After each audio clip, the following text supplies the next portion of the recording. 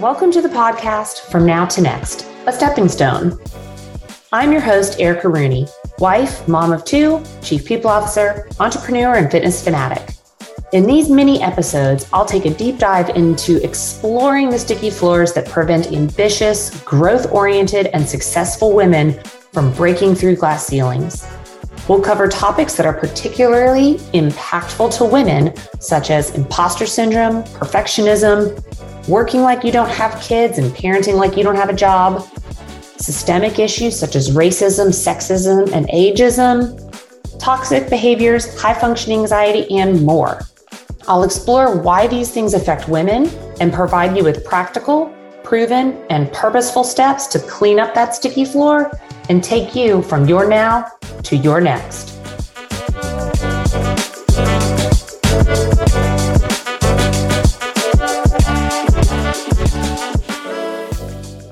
Hello, everyone. Welcome to the Stepping Stone podcast. Today, I want to talk about tall poppy syndrome. Have you ever heard of this? So I certainly had not. And honestly, I cannot remember where I heard it, but I jotted it down in my notes app on my phone, and I wanted to go back to research it. So I'm going to call it TPS for short because it's a lot to say, but TPS occurs when a person's success causes them to be attacked, resented, or criticized. It's cutting them down, devaluing their achievements by suggesting that they didn't deserve the attention. And this, unfortunately, can discourage them from striving for future achievements that might attract attention to themselves. So it kind of sounds like, oh, Sharon just really had good luck there, but it looks like someone pointing out minor errors or excluding them for a particular group, or really just being mean and cutting down their success. So it has been shown to affect mostly women, and a 2018 report that investigated TPS in Canadian workplaces found that 9 out of 10 of those surveyed, again, mostly women, felt that their achievements were undermined in the workplace. It's a behavior that both men and women are equally likely to engage in, both as colleagues and as people leaders. And even half of those that participated reporting that their friends had cut them down at some point. Now, what's interesting, though, is only 1 in 10 acknowledged that they had done this to others.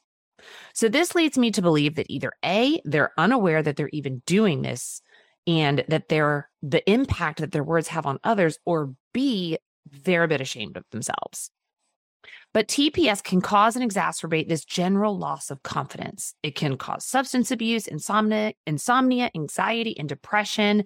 And it can also manifest physically in the form of headaches or digestion problems.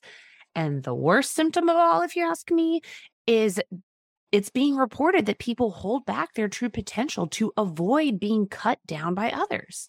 Like not applying for a promotion, not getting out there and hustling, and not speaking up about an amazing idea or opportunity for fear of criticism and being cut down. So TPS, it's not a term that you're going to commonly hear in the US. It is most frequently used in Australia, but in the US, you're going to hear it more like they cut them down, they're criticizing, they're gaslighting. In Japan, there's the similar common expression, which is the nail that sticks up gets hammered. And I loved that one. The visual is just so powerful. But TPS actually gets its name from a story about King Tarquin the Proud, an ancient Roman tyrant who apparently had a son named Sextus, who was infiltrating the leadership in a neighboring city. And he went to his father and he's like, what do I do next? But without saying a word, Tarquin turned, walked into his garden, and cut the head off the tallest poppies with his sword. So Sextus took that to mean that he should destroy the leading aristocrats of the city, which he did, and then Rome easily overtook that city. So that's kind of where it came from, but it refers to the expectation that poppies, that beautiful flower, should grow together. And if one grows too tall, it's cut down to size. It has also grown to mean that you may cut someone down who thinks differently or acts differently than most people, or someone who might be seen as eccentric. Which is interesting because in America, TPS doesn't have the same prominence, right? It seems that individualism is highly valued here, whereas in Australia, nearly 70% of people that were surveyed said they believed Australians regard ambition as a negative trait. Many believe that this stifles innovation and creativity, which I would 100% agree with. So there's actually a 10-minute video on YouTube. I'm going to link it in the show notes. I'll post it on my Instagram and my Facebook, but it was created by the makers of the Muppets in February of this year that tries to send a different message about TPS. So it's really cute. If you've got 10 minutes, head to my pages, click the link, go watch it. Now, while culture in America may value individualism more and seem to embrace diversity, those who do suffer from TPS typically are those in marginalized groups. You guessed it, women, people of color, LGBTQ+, and especially women who are people of color or women who are in the LGBTQ+ community. So it's typically prevalent in work cultures that don't celebrate or recognize the success of others. And it's more centered on that cutthroat mentality. Now, there's a whole thing about TPS in the workplace and what do you need to do to combat that. I will cover that in a different episode. But right now, I really wanted to focus on what do you need to do, right? What are the causes of TPS and what can you do? So to jump right in, what causes TPS? Why do people do that? So TPS feels like envy. It feels like low self-esteem. It feels like resentment. It feels like fear. Those are all root causes of TPS.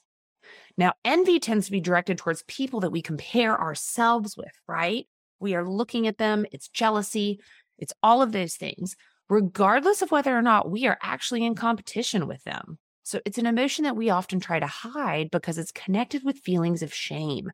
I am not enough. I am not doing enough. I will never be enough. And people who really struggle with envy, self-esteem, resentment, and fear may lash out in the form of tall poppy syndrome. So what can you do about it if you are a victim of tall poppy syndrome? Let's say you're rocking and rolling, you're doing all the things, you're focused on growth and gains, and wham, you get whacked down by someone who's cutting you down and belittling your success and hard work. That is the worst. It's the worst feeling. But I have some key things that you can do to fight off TPS. So first, bring it inward. Focus on your own personal reasons for doing your best. Check in with yourself. Do you feel proud? Do you feel good about what you're doing? Give yourself that pep talk that you would have given a trusted friend. So sometimes you have to be the one to encourage yourself. Try not to allow the voices of others to creep into your thoughts if they're not productive, right? So I am somebody who I struggle with the sticky floor of judgment of others, which to me really kind of translates sometimes into tall poppy syndrome, sometimes not, right? But the best quote that I connect with is what others think of you is not your business. So if you're out there rocking and rolling, doing all the things, and someone is trying to cut you down, that's not your business. It's everything to do with them. It is nothing to do with you. Next, and this is my favorite one, get up with your hype guy, gal, or binary pal. Get them on speed dial. Let them validate what a boss you are. We all need that someone that can hype us up and set us straight so that we can do amazing things, sometimes when we don't believe it ourselves. So one story that I love to share is when I did a 360 feedback with my peers, and I received some wonderfully positive feedback, but I also got one piece of feedback that threw me for a loop. And it's interesting because from that 360-degree feedback, this is the only piece that I remember. But it basically said that sometimes I am too much. I'm a little too extra, that I would be good to, quote, tone it down a bit. Excuse me? I'll be honest. Like that shut out all the other amazing feedback that I received. And I started immediately second guessing myself. I started immediately thinking like, okay, if I'm going to be successful, I've got to tone it down. I was super self-conscious and it was just icky. And then I talked to actually my mom about it, who pretty much said like, what the hell? And she helped me realize that was BS. That feedback was all crap, because who I am and all of my extra is enough. And it's why I have the role I have. It's why I've been successful to date. So my rising success as a young C-level leader, it has everything to do with my extraness. And other people don't need to cut me down for that, but some people will. But I'm going to keep being extra, just like guacamole. The third thing you can do is setting your boundaries. So this takes a lot of confidence. It takes some practice, but set your damn boundaries. You can let other people know who are cutting you down that it's not okay. So I love to turn it around. I love to invite them to talk to me so I can show them some of my tips and tricks and ask them, how can I help you? You ever heard the saying, you catch more flies with sugar than you do with vinegar? So don't flip it and be like them. Continue to be helpful, continue to serve, right? Sometimes though, you just have to realize you're not going to change a person or how they respond to you. So you need to set your limits. Avoid interactions with these tall poppy choppers as much as you can, and don't let them dim your light. Now, let me ask you this question. Do you sometimes feel like other women are your worst enemy?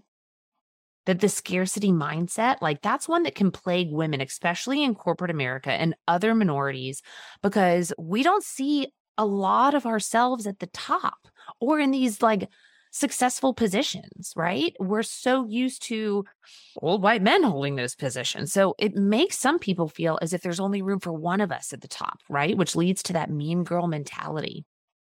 But the last thing that I have to say is give gratitude. Have you ever heard kill them with kindness? So when you compliment those around you for their successes, it makes it harder for them to make negative comments about you.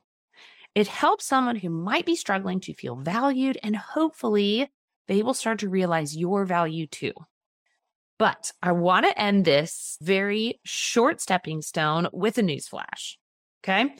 One person's gain does not mean that there's less for others. We live in a world of abundance, and there is so much room for all of us at the top. As women, we are responsible for doing better. We are responsible for being better. And when we get there, when we are that tall poppy, we need to make sure that we are allowing sunlight to get to others so that we can all grow tall. So turn around, reach back, and lift others up. Be the tall poppy, y'all. Thanks for listening.